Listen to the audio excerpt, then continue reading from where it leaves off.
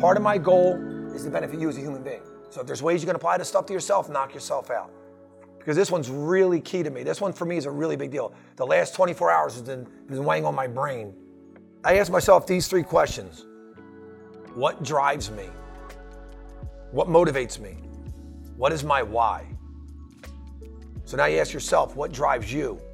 What motivates you? What is your why? Now, the reason why I was working on that in my brain was there's stages of my life that I'm in, for me personally, that require a lot of discipline, an immense amount of discipline. So when people do things that you don't like or that you wouldn't do, not just emotionally reacting, digesting, evaluating, analyzing, responding, DEAR, it takes discipline. It's very easy for me to offend anybody who can hear my voice right now. It's easy for any of you to offend anybody. And it requires discipline to not do so. To be respectful when you're not being respected. To be kind when you're not being treated kindly. To be calm when other people are irritating or frustrating you. To be kind when you're tired or exhausted. It takes a lot of discipline to do these things. It takes discipline when you have to make choices that might not benefit other people, but you know that choices have to be made. It takes a lot of discipline. When you have to tell your kid they want to play at something, or your parents want you to do something, but you know you have to say no, despite the fact it's going to hurt their feelings. It takes discipline to do these things. So what's the fuel to discipline? The why. The motivation. If you can figure out what motivates you, it'll be much easier to be disciplined. Because in those moments of frustration, of exhaustion, of being mistreated, being disrespected, go backwards. What is my why? As long as the why is bigger than the moment, you'll be fine. Guess what? The why will always be bigger than the moment. So I talk about my three whys: my faith, my family, and my finance, which is my business. They're my whys, in that order, no secret.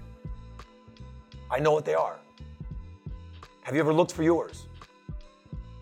Now, when we talk about your whys and the discipline that fuels the why, if approval is a why, that's a really bad one. If your why is to seek approval, I do not seek approval of anyone except the Almighty. And I've already got that, so I'm good to go. In my faith, I already have my approval, so I'm good. I don't really need it. And in fact, I don't need to seek approval from the Almighty. I definitely don't need to seek it from anybody who walks this earth. Now, the only person I do want approval from is myself. And that's what you should want as well. Am I happy with my why? Am I happy with the discipline that I get from my why? If you're not happy with the discipline you're getting from your why, then get a better why. So maybe your why is legacy, whether it be personal or professional. And if you're going to have a legacy should go beyond you in this generation. It should go generational. That's discipline for me. I want generational legacy. That's what I'm after. I want, when I get older and I get to watch my kids be parents, watch them make choices that hopefully they see me make choices. They either make similar ones that were good or better ones because they watched me make bad ones. That's legacy for me. So the way they treat their children, my grandchildren, better than I did or as good as I did, that's legacy for me. That's what we all should want, things like that. Doesn't have to necessarily be family.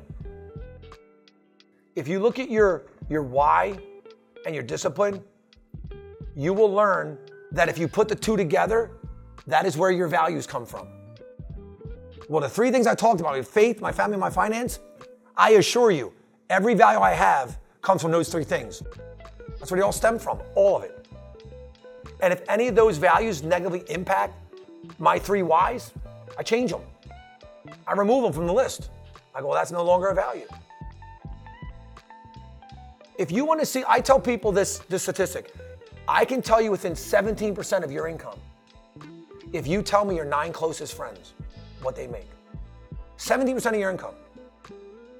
Show me your 9 closest friends. Let me give you a new statistic. I can tell you your attitude based on your 4 closest friends. Your attitude. That means like happy, ambitious, driven, negative, grumpy. That's why I don't like grumpy, miserable, lazy people around me at all. So you'll know when you're grumpy, lazy, or miserable because I don't interact with you. I don't want to be contaminated with your stuff. It's cool that you want to be that way. You just can't bring that value into my life. Now, how many people really like being negative and miserable all day? How many people really get a kick out of that? Because that sucks. I had someone that I love dearly call me yesterday. And that person said to me, I said, you okay? They said, I need a Ted Gallard motivational speech. That's my legacy. I said, what do you want to talk about? And off we went. The fact that people know to call me when they need to be pepped up, you think I'm a negative person? Because I have people talk about my meetings go, oh, you're negative, you're mean. If you think I'm mean or negative in these meetings, pick up your phone, turn on your camera, make sure you take a picture of yourself. Because that's your perception. I am not mean. I ain't been mean in a long time. People that think I'm mean are crazy. Do I hold people accountable? Do I get excited about it? Yeah. And you go, oh, you're attacking me? Sorry. That's accountability. When you think I'm being mean because I'm holding you accountable, that's because you know your stuff is wrong. I almost cursed. You see, I caught myself. And I used to be that way where I was seeking that approval where I didn't want people to think what I was saying was mean. But then I realized I wasn't being honest in my own words. I was seeking approval. That was becoming part of my why. I'm going, man, I'm not really being transparent or forthright with my feelings. I was like, I got to stop that. If I'm telling people constructive criticism, not destructive, I'm being constructive, and it's bothering you, the issue's with you within yourself, not me. I've had enough conversations with people in this room and people that can hear my voice that when I'm giving you guys feedback, whether it's not the most pleasant thing you want to hear or it is the most pleasant, the feedback from my feedback that you give me tells me to keep doing it. I've had too many thank yous. Too many I didn't think of it that way. Too many you just made me a better person for giving me that feedback. Thanks, Ted. Or, hey, Ted, I like what you said. In the future, if you said it this way, I'd be a better listener. I go for that too.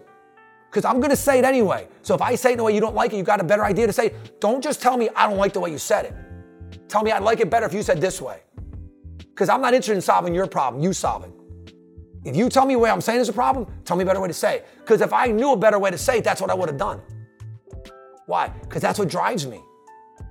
My motivation, my discipline is to get the message across no matter what. Because that's how I build legacy. I don't stop because there's a rock in front of me. I crush the rock. I go around it, over it, under it, or through it. The rock's just a metaphor for something in your way, an obstacle. Saying things the right way is an obstacle. So if you can't say it the right way, should you never say it? If you can't do something the right way, should you not try to do it? I bet you when Thomas Alva Edison wanted to make a light bulb, he had the end in mind. I want to make a light bulb. That dude failed 1,000 times before he figured it out. 1,000 light bulbs, pop, shorted, whatever it did, 1,000. Look it up, Google it. 1,000 times. And the man said, he's quoted, I didn't fail 1,000 times. I learned 1,000 ways not to make a light bulb. He failed 1,000 times trying to do one thing. Actually, over 1,000. And people go, man, if I didn't tell you his name, you say that man's a failure. But there's a company that he founded. Thomas Alva Edison General Electric. When JP Morgan bought it, he cut off the Edison part. You guys know that company is General Electric, which up until the tech era was the biggest, largest, most powerful company in the world. In the world, bar none. The wealthiest, most profitable, most powerful company in the world. General Electric. Amazing. The second guy in charge, David Calhoun, that didn't get the job to become CEO when he left, he went to a Dutch company. His signing bonus was $100 million to be the CEO of a company. Signing bonus, look him up, David Calhoun, I know the guy. A signing bonus. I'm going back 15, 20 years ago when this happened. $100 million. Why does that matter? Because they were in a company that the guy that started it, people would say, oh, what a failure. I assure you, when he was doing what he was doing, people go, what a failure. What a failure. And there's the other guy he competed with. And the other guy had an entirely different electrical system. And everybody made fun of that guy. Everybody made fun of him. So these two genius guys are battling back and forth at the World's Fair, and everyone's making fun of him. That other guy, his name was Nikola Tesla. Nikola Tesla invented the wireless chargers back when Thomas Edison was inventing General Electric. Look them up. This is all real stuff. So these are guys that They knew their why. And they didn't care who made fun of them. And they didn't care what they had to say to people to get it done. Hopefully they were conscious of how they were saying it, but they still said it. If they couldn't come up with a better way to say it, they said what had to be said. They did what had to be done. They had discipline. If we discipline ourselves, there is no losing. We will invent the light bulb. It will happen. And if we invent the light bulb for ourselves, eventually, everybody will want to see the light.